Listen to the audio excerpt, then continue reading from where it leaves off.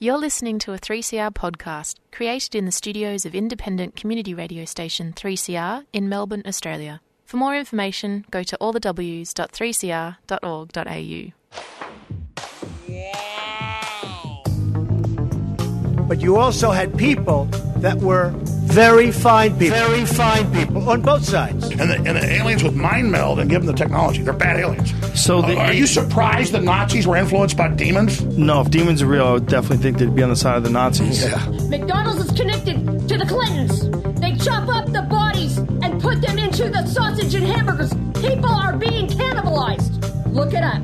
And I'm watching CNN talk about this as violent white nationalist protests. We have done everything in our power to keep this peaceful, you know? It's Pepe's become kind of a symbol.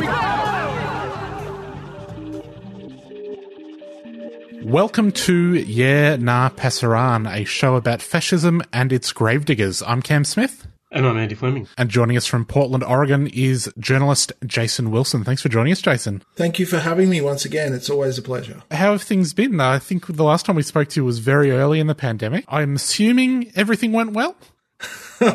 It went well for a while, while we were locked down. And then I think everyone fell prey to that great American weakness, a false sense of security. And so now we're looking at totals, even in Oregon where I am, which has been spared the worst of the pandemic, I think it's fair to say. We're looking at, infection rates that are much higher than the previous peak. And, if you look around the country as a whole, it looks like the first wave never really crested. There was a plateau for a while, and now the whole country's on its way up again. And if you look at places like Texas, Arizona, Florida, there's really a looming catastrophe there. And it's as a result of state government, governors in particular, sort of politicizing this whole thing and, really just turning it into a political football instead of a public health issue. So it's not the best place to ride out the pandemic, but, I'm just staying at home, wearing a mask 24/7 and hoping for the best. So also at the same time as all of that's going on, we've got this huge civil rights movement happening, as well as some bad actors looking to exploit the general chaos. You wrote a thing for Bellingcat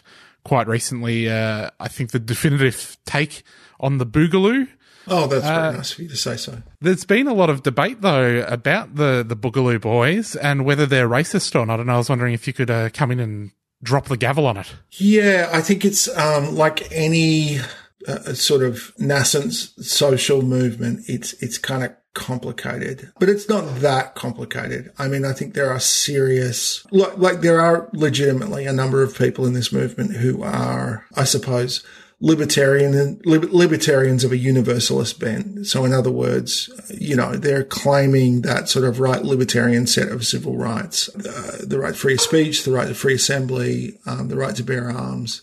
And they're saying that they're doing that on behalf of everyone, whatever race, creed, color, sex, sexual orientation. And no doubt there are some people in the movement who are genuinely of that mind. Unfortunately, there are no walls around this movement, and there are people who are influential actors in this movement who I think are really doing neo-Nazi, white supremacist entryism on this movement. And the whole Boogaloo term has a complicated history as well. Came out of a firearms board on 4chan, which is not reflexively white nationalist, but is not necessarily looking to actively repel racist actors either. And I think that's sort of set the template for the movement. So there are people within this movement who are going to need to think about whether universalist right libertarianism is actually the bulwark against racism that they think it is, because there are people who are coasting on these memes who are really actually looking to a race war. And there have always been people using this terminology who have been looking to a race war. So that's the problem with this thing at the moment. It's too simplistic to say that this is simply a cover for, white supremacy.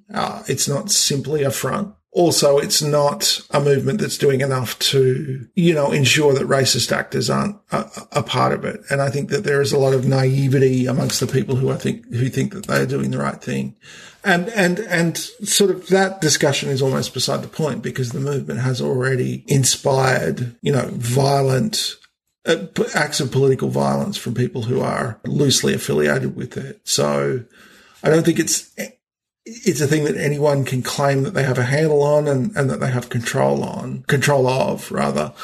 And no, it's an insurrectionary anti-government movement that is not insurrectionary and anti-government in the cause of liberation or equality. It's in the cause of, I should be able to have a machine gun. And hopefully some people are going to reflect on that now. But yeah, it's complicated. It's a moving target. Yeah, it's not a movement that anyone should necessarily trust or that anyone should imagine is not directed at violent, acts of political violence. It absolutely is. Is it the case that most who participate or support this movement anticipate or look forward to some kind of civil war breaking out in the United States? I think that it's absolutely fair to say that almost everyone in this movement is talking about, memeing about, however much they might like to think it's under 3 layers of irony. They're talking about confrontations with the federal government. So, and then, a lot of people like the Boogaloo concept itself, the central concept of this movement is kind of euphemism or a way of talking about civil war. So yeah, absolutely. They're absolutely looking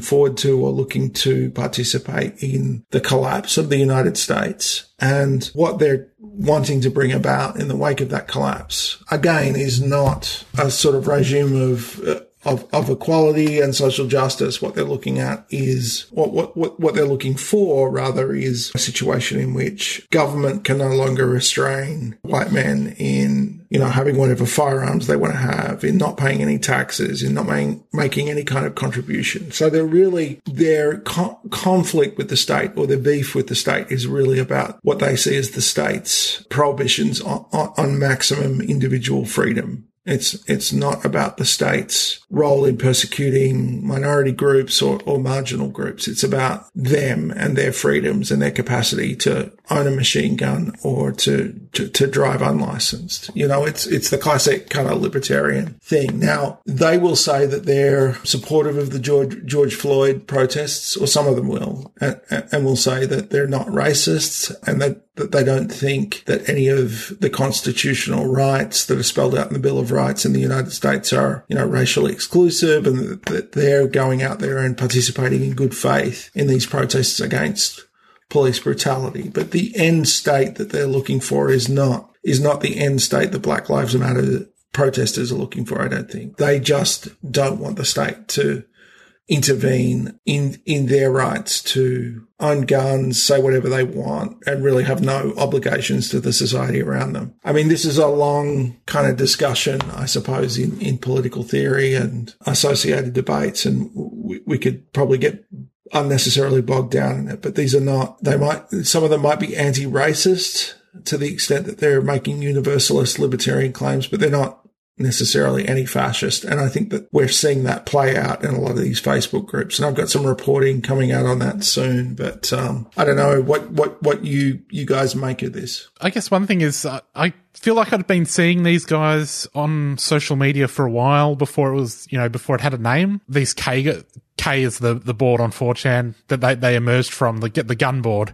And it's like, I guess the thing that occurred to me is the board that, the alt-right emerged from on 4chan are just one click away. It's not like it was they were in completely separate spaces. Of course, you're going to have crossover. I guess the thing that I think of is, we've talked over the years about how people dress up these ideas with irony to sort of evade responsibility for them. And you can tick this one off on your pass around bingo if you're playing at home, but it feels like something has changed when normally that stops when bodies start dropping, which is what's happened with the Boogaloo thing, right? Yeah, I guess so. I mean, I think that, that there is this repeated appeal to the left from the far right. And I'm not a political sociologist or whatever. I don't know the kind of numbers here. I don't have a great grasp of the numbers here because it's all of the evidence we have is really on social media.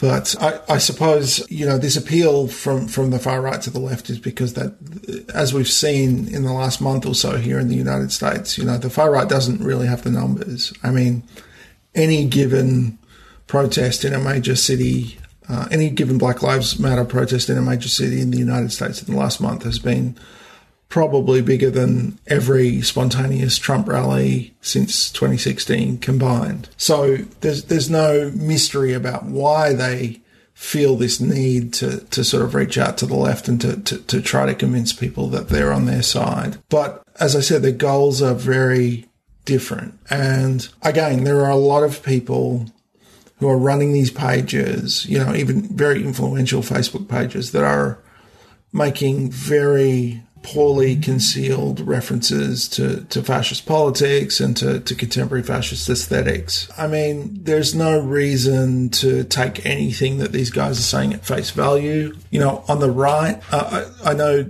Attorney General William Barr this week tried to put anti-fascists and anarchists and Boogaloo Boys together in this category of anti-government extremism. The question is, why are you against the government? And these guys are against the government for similar reasons to Tim McVeigh. They're against the government because they feel like, I think that the government is no longer an unconditional supporter of white supremacy or the prerogatives of settlers, and at least to a minimal extent has to take other values into consideration when they're administering criminal justice or land management. They have to at least pay lip service to other values besides those of white supremacy, and that's what's really getting these guys going. I would say that it's possible that there are people within this movement who are aggrieved about police brutality and can't, for whatever reason, bring themselves to reach out to progressive political movements and have lost faith in President Trump but don't feel ready yet to think of themselves as being on the left. That doesn't mean that you have to engage with the movement, as opposed to individuals. The movement is not to be trusted, ultimately, I think. What then do you make of the fact that the Donald retweeted a video by supporters in which one was shown shouting white power? Well, the problem with President Trump is that, if you fixate on a particular odd move, you can get bogged down in deciding whether it's just a matter of incompetence and ignorance or a deliberate effort to promote far-right extremism. I don't think that's particularly productive. I think but I think that if you look at the big picture, this is a president who is increasingly embracing far-right extremism as a way really of gluing his base on. I don't think that his base as it stands is going to be sufficient to win an election or even make it close enough to plausibly, steal. But I think that it's kind of all he's got. And while that base is shrinking, there are ways for him to put a floor on it, to draw the people who are still there closer to him, to kind of capitalize on the extremisms that have developed amongst the people who are still defending him, come what may. And I think that open white supremacy is no longer a thing that Donald Trump feels like he needs to shy away from. Whether or not we think he's actively promoting it, it's clearly not something that he feels like can't retweet. I think that he's sent all kinds of signals to QAnon, and I suspect Cam knows more about the details of that than me, but I know that he's done that repeatedly. He's certainly given a green light to armed vigilantes in recent weeks, the people who might like to go out into the streets of a small town with a bunch of their buddies in fatigues with semi-automatic weapons. That's happened in cities and towns around the country, and President Trump has effectively given that the nod. In the face of political troubles, he's not pivoting to the centre. He's doubling down, I think, on the base he has, which is big. It's pretty clear that whatever he does, at the very least, a third of the country is just not gonna be bothered. They're gonna stick with him. And so he's, I don't know what he thinks is gonna happen in November. Maybe he thinks he's gonna lose. I don't know. But he wants to, either way, he wants to keep a hold of those people. And I think that's signaling that he understands them, that he shares their concerns, that he's prepared to give them a dopamine rush by retweeting them. That's what he's up to. And I don't think it's a strategy. It's an election-winning strategy, but it might be a strategy that is directed to a different purpose. You're listening to 3CR, 8:55 AM, 3cr.org.au and 3CR Digital on your DAB radio. We're currently talking to journalist Jason Wilson about the far right and Trump. In the midst of all this, we've had the Antifa scare. Antifa under every bed and behind every corner. The Trump campaign were running Facebook ads. They ran 88 Facebook ads with the red triangle logo warning against Antifa. It just seems like more gaslighting, right? Yeah, it does. And it also seems like an effort to send people who are maybe opposed to President Trump down various rabbit holes. Even if it is a conscious effort. I mean, it may just be a matter of staggering ignorance, but I don't even think it's worth us passing the difference there. I think that the effect is the same. The effect is that it sends out a signal to, the street fascists that are a part of the president's base of support. That, put it this way, sending coded symbols in the form of, Holocaust-era markings for prisoners is possible. Totally. I mean, there are Nazis in Trump's orbit, but it's kind of superfluous. I mean, the president gets on Twitter and says that these people should be beaten up and that the radical left or even journalists are the enemies of the people. I mean, he's not in need of secret codes at this point, although it's possible that he was sending one out gratuitously. I mean, the point is that he is absolutely trying to foment civil conflict in the United States. He's absolutely hoping that there will be violence in the streets. He's always profited from dividing the country and claiming enough of a share from that division to sort of triumph electorally to keep his polls looking viable. And that's the main point. And look, I think the Antifa panic in particular is being promoted because President Trump is losing core constituencies. I mean, the biggest tell is that he's even Stevens with older people over 65 at the moment. And that's unprecedented in modern political history, that older people would be as inclined to vote for Democrats as Republicans. They've always been the most reliable conservative constituency. So that's the real thing. I mean, even amongst evangelicals, who are his most loyal constituency and who arguably were the people who got him over the line in 2016, his support is softening. He's losing support in every conceivable demographic. The Red Scare move was a lot more unnerving, I thought, a year ago. But the Donald Trump, the Trump administration, the Trump movement of 2020, looks extremely unconvincing when they're trying to mobilize this stuff. It kind of seems a little pathetic. It seemed more menacing a year ago, put it that way. I mean, it's a kind of last-ditch attempt, I think, to sort of, again, glue on the base, but also maybe get them to mobilize, a slightly larger group of people. The difficulty is that, the anti-racist movement, which has gone global, in response to, police killing George Floyd. President Trump, I think, made the mistake of associating himself with the police and vice versa. The police made the mistake of associating themselves with President Trump, or police unions did anyway. And so really, when the president did that, he sort of gave permission for this to be an anti-Trump movement as well. And I don't know how you guys are seeing it from Australia, but it seems to me that part of the reason that this went global was because, as well as being an anti-racist movement, it was a kind of anti-Trump movement, and that was something that people around the world could agree on. I don't know. I mean, at least anti-US global hegemony with someone like Trump in charge. Is that at least part of it, do you think? I think you're right. And also because I think for many outside of the United States, already possessed of a critique of US power, Trump presents as being one of its most vulgar expressions.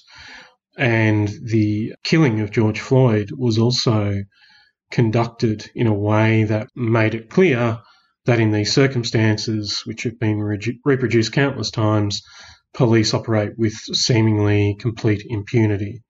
And so it was so dramatic and so stark and so vivid, whatever truths it contained became kind of undeniable. And what's I guess, interesting is that, as you said earlier, the numbers of people who've come out in opposition to police brutality in so many diverse locations indicate that what's been tapped into is a much, obviously on the part of black communities in the United States, but among many others, long-standing grievances that have suddenly been allowed expression, both because of the nature of the killing, but because of the response by the state and police generally. It's kind of given even more reason for people to really scream and shout. And obviously, whether it's Australia or the UK or Brazil or France or anywhere else, the same kinds of structural issues are present. So, it's a moment. But what's remarkable about it is just how, as you said, even those who would normally form part of his support base are being prepared to express some degree of qualified support for a movement that opposes racism and police brutality, precisely because it's been expressed in such stark fashion. Or at least sit it out, right? Like that, and that's going to be a big deal in November, I think. Maybe there are a bunch of people out there they're not going to march, let alone vote Democrat, but they're just looking at the protests, looking at the handling of coronavirus, and just the reality principle is just starting to really make itself felt. And people may not be prepared to do anything beyond just kind of staying home on that day in November, but that's going to be enough. I mean, he can't afford to lose a single point, really. Biden's ahead in every swing state. I mean, I don't know how Trump claws back the advantage that Biden currently has. I don't know where new Trump voters come from. It seems to me that he's probably been shedding voters since the day he was elected and lost the popular vote on that occasion anyway. So it's the question is what happens between November and January, I guess. That's one that's preoccupying me a lot. And also, I suppose, what it looks like in the next year or two as, Trump's not going anywhere. He's still going to have a Twitter account. Maybe he'll get booted the day he loses, but he's still going to be around. He's still going to have access to some kind of media channel. And what's he going to be saying about the validity of that election, even if he's only reaching a third or even a quarter of American adults? That could be a big problem. So we're not out of the woods yet, and I don't want to jinx anything, that's for sure.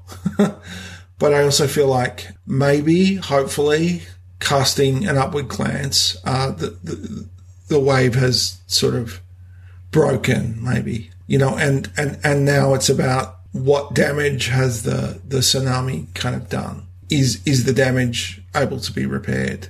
I kind of already feel like we're in that phase. I think also that the Black Lives Matter movement was decisive there. Seeing that many people in the streets, seeing cities and towns around America that have rarely seen a protest in living memory, having Black Lives Matter protests, about the overreach from the right, about sending armed vigilantes into little towns after phantom Antifa buses and seeing those armed vigilantes up against local people who are simply, trying to make an entirely peaceful and pretty mild anti-racist statement. I think all of that has kind of revealed to people who might be even, reflexive conservatives what this movement and what this moment is about. And yeah, like I said before, whether or not those people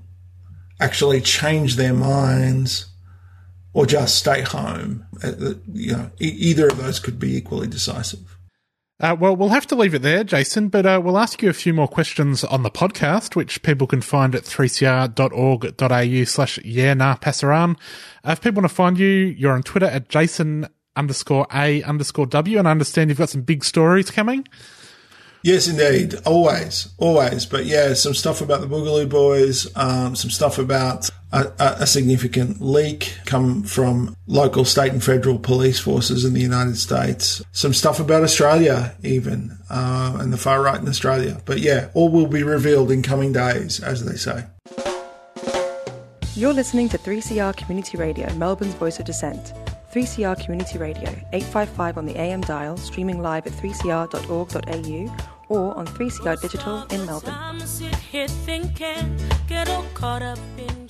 I was going to say, Jason, that I think the possibility of Trump winning in November is partly predicated on the administration's ability to suppress the black vote. Obviously, I assume they're doing their best to try and ensure that's the case. And as you said, also, even if Trump loses, there's the matter of the damage he's done to US institutions and the ways in which his various appointments, that legacy is going to carry on for some years. So if Biden wins, assuming he's willing to address these matters, it's not going to be at all straightforward. No, that's true. There is the chance that he'll win. And, I will say that I was always, I think I've got stuff out on the record saying that I was, showing that I was always saying that there was a chance that he would win. And now, and that was just because the sense I had that he had a kind of momentum and, a series of arguments that could be deployed against Hillary Clinton in particular of all the Democratic candidates really effectively. I don't think the momentum is with him now, and I think he's uniquely ineffectual. I don't think that we're going to see an authoritarian government in the United States with Donald Trump at its head. But that doesn't mean we're not going to see an authoritarian government. I mean, my worries are, as you say, that how much of the United States population now has been permanently radicalized and just been isolated in a bubble of conspiracy thinking and kind of cult of personality around Trump. I don't know, but it's probably tens of millions of people. That's not an easy problem to solve. I think the other big problem, which, is something that I'm going to be looking to in my reporting from here on out, is that, I think that the point that a lot of anti-fascists and others have always made about the danger of, far-right politics is that it's inherently violent. It lapses into acts of terrorism, and those acts of terrorism inspire an authoritarian response. And, whether that comes in the form of statute or, police practices, that authoritarian response is never limited to the far right, so that you have a kind of ratcheting up of authoritarianism as it's applied to any kind of radical political movement. And so, I think that the classic example is the way in which domestic terror enhancements were applied to people, radical environmentalists who, we can argue about what they did, but it was limited to property damage, pretty much, arson and, other kinds of attacks on property, who were not comparable to Timothy McVeigh or any of the people in the 1990s who carried out deadly acts of violence on people. I'm concerned going forward that we're going to see a kind of counter-terrorism response to far-right terrorism in the United States, as in, a sort of a response analogous to the war on terror, but domesticated. That the stimulus, the reason, the excuse is the far right, but that doesn't stop with the far right. So you've got people arguing now that there should be a way to designate domestic groups as terrorist organizations, which hasn't been possible before due to an understanding of what the First Amendment implies. You've got people saying that there should be statutes, specific domestic terrorism statutes going beyond the statutes that apply to murder, arson, bombing and the terrorism enhancements that already exist. People who are saying that really anything short of a specific terrorism statute is going to be insufficient, and is going to mean that people don't get long enough sentences, or that they are released into the community before they should be, etc., etc., etc. And I'm concerned that there's a kind of looming climate catastrophe that is going to invite a radical response, not, from the right to some extent, but also from the left. And I'm worried that a new terrorism statute is going to be an appealing way to kind of shut that down. That's my other concern, that far-right terrorism will work in the way that it always has, which is to invite an authoritarian response from the state, which is then generalized to everyone who's outside a sort of arbitrary line when it comes to dissent. One thing I noticed recently, which we're speaking on a slightly different level, but just recently it was announced that the very popular subreddit, The Donald, has been removed from the platform, which was the headline, but at the same time they've also removed the Chapo Trap House subreddit as well, and it seems to be part of a general purge on the part of Reddit to remove all kinds of material. I think something like 2,000, it was estimated, subreddits had been removed, and employing, I guess, a kind of similar logic, which is to identify particular political perspectives as being extremist, and applying the same methodology in terms of their repression, I suppose. But certainly in Australia, the groundwork has been laid for the criminalisation and the, I guess, what would you call it, terrorisation of climate change activists. That's been going on for some years, and I think intimately connected to the fact that the coal industry and extractive industries continue to play such an important role in the Australian economy. Yeah, I think that's absolutely correct. I don't think there is a carceral solution probably to racist right-wing extremist movements. I think that young men in particular get pulled into these movements for similar reasons that people get pulled into cults or, other kind of exploitative extremist positions, I guess. And so, there are probably other solutions available to that. But yeah, what it's really about, in effect, look, I don't think, I doubt that Reddit is sort of making these kinds of calculations about placing a particular limit generally across the society or the culture on free speech. I think they're making pragmatic decisions, and it's possible that they're really wanting to get rid of a whole bunch of racist and far right subreddits, but they want to kind of look even-handed at the beginning of that purge. It could be something as pragmatic and kind of dumb as that. But yeah, I mean, there is a danger in a moment where extremism is a thing that's being cracked down on, not racism, not the promotion of violence against marginal communities, not, the profession of a belief in a genocidal ideology, but just whatever, standard deviations from the centre of politics. I don't think that's the thing we should be worried about, and I don't think that's the thing we should be criminalising. What we should be doing is consistently enforcing and being vigilant for, acts of political violence against communities who don't necessarily have a great deal of capacity to participate in the political process as it stands. I mean, look at the empirical data there. Left-wing terrorism, even as the government defines it, even as the Federal Bureau of Investigation and the Department of Justice defines it, has really been negligible for the last decade, increasingly negligible.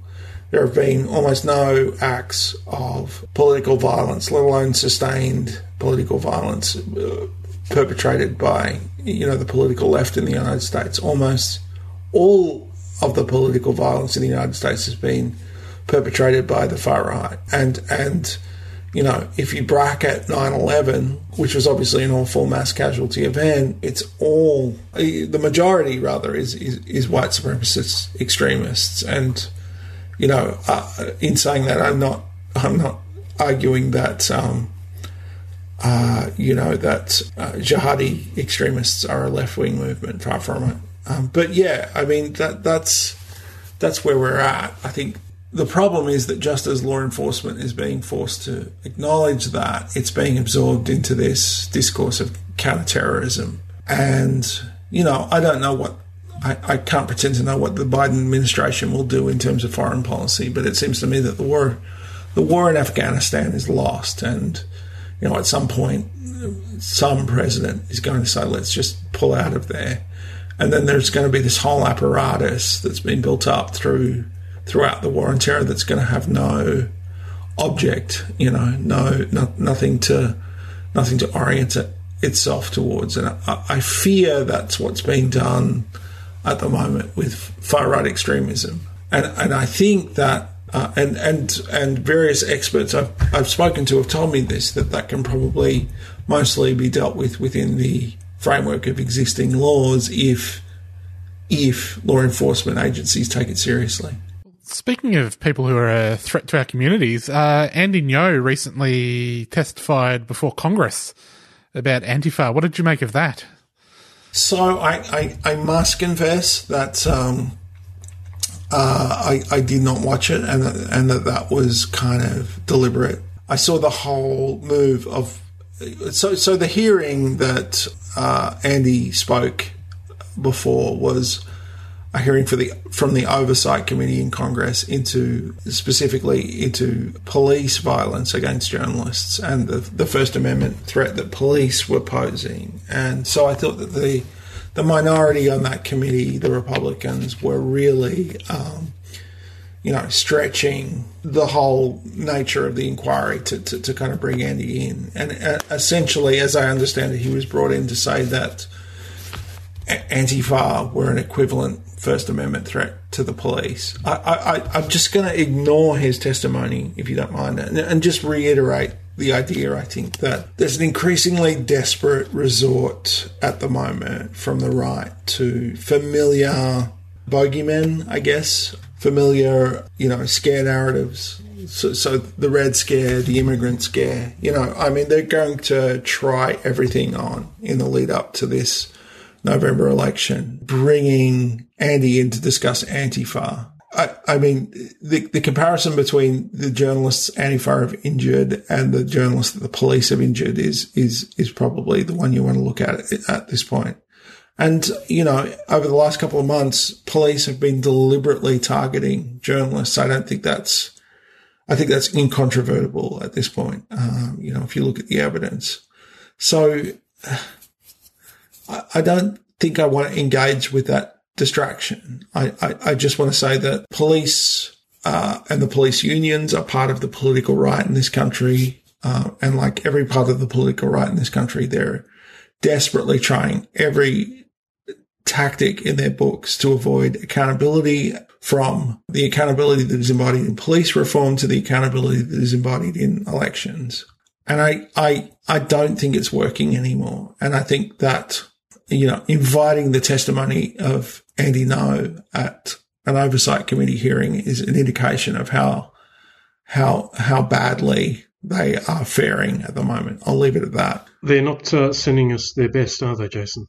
They are not. And I don't want to sound too bullish. I don't want to sound too confident in my predictions about what's going to happen in this country over the next year, because I think whichever way it shakes out, it's going to be dangerous and awful. And we're not going to be through the coronavirus epidemic by November. Things could break either way at any moment. But so the guy's name is Osita Nwanavu.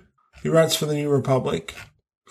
And the article he wrote is called The Disappearing Backlash to Black Lives Matter. And the point he makes, he looks at polling data and shows that there's been, I think this was widely reported, there's been this enormous increase in sort of favorability according to public opinion polling, with respect to Black Lives Matter.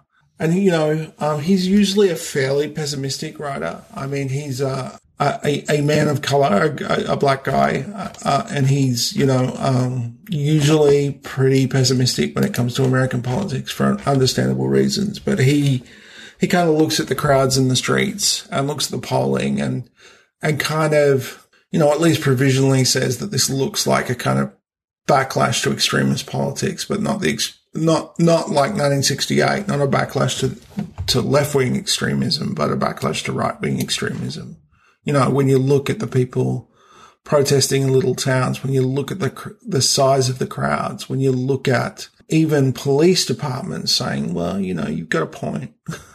Can we negotiate? He says the key passage is, in short, America is already in the middle of a broad and electorally significant cultural backlash against radical politics, but it's a backlash against the right, not the left. And, you've seen the Supreme Court in the last month, strike down a challenge to abortion, affirm that trans people have rights at work, that trans people's rights at work, Trump, as it were, the religious beliefs of their employers. You've had them say that Donald Trump's executive order on Dreamers is not valid. It doesn't stand up in court. I mean, you've had the Joint Chiefs of Staff kind of say that, Mr. President, we're not going to obey an illegal order. There's a kind of, and all of this is being led by the people in the streets. I don't want to say that the upper echelons of important national institutions are the prime movers here. They're not. They're responding to what's going on in the streets, and they're making their bets, I think, about who has momentum at the moment. I think that is going to play out not only up until the election, but afterwards. And that really, that is the product of not only the period of the Trump administration, which, as Andy said earlier, is just really the most vulgar expression of a lot of things that have been in the air for a while. It's a kind of pent up reaction to 30 or 40 years of this stuff. And I think also, that for better or worse, a lot of working people have lost their jobs.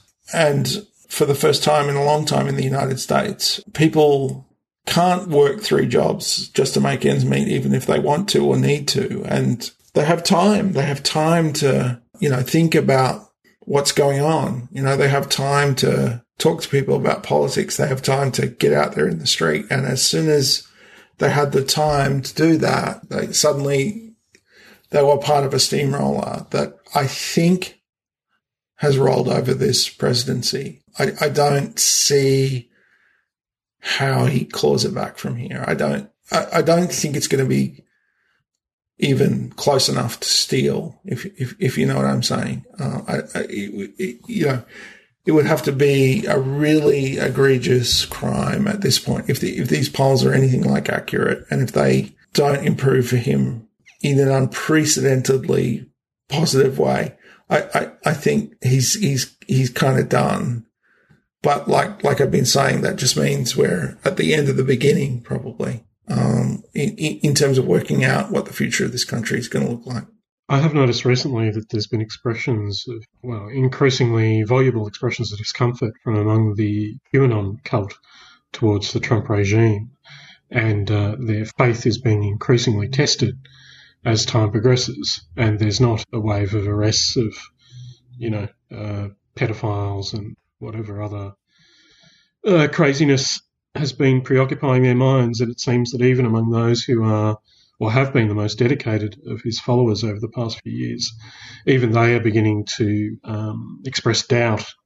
And it's just the chasm that exists between his promises or their fantasies about what the Trump regime promised and what it's actually delivered has become almost unbridgeable for many.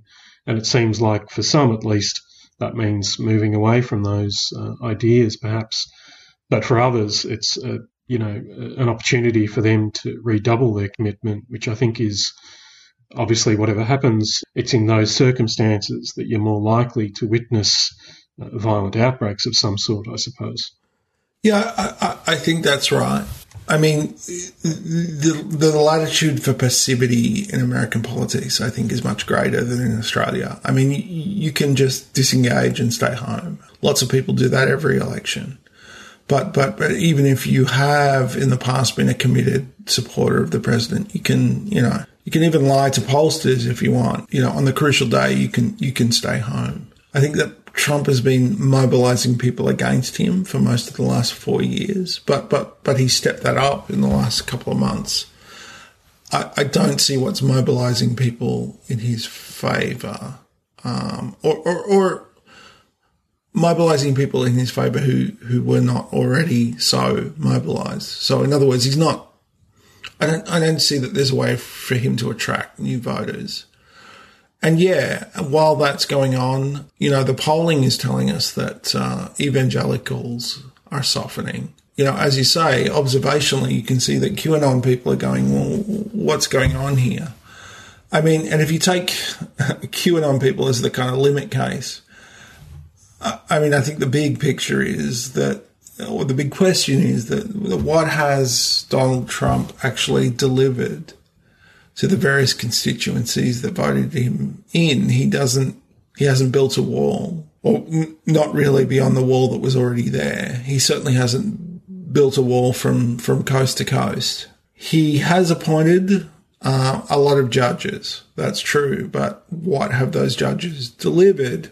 The Supreme Court judges in particular, delivered to those core constituencies who were, I think, expecting the rollback of same-sex marriage, and were expecting Roe versus Wade maybe would get overturned, and we're certainly expecting that an executive order from the president banning Muslims would sort of have some kind of effect, because that's one of the few things that he's done that is sufficiently decisive, is decisive enough to appeal to the more action-oriented parts of his base, let's put it that way. I just don't know what he's delivered. I don't know how he gets new voters.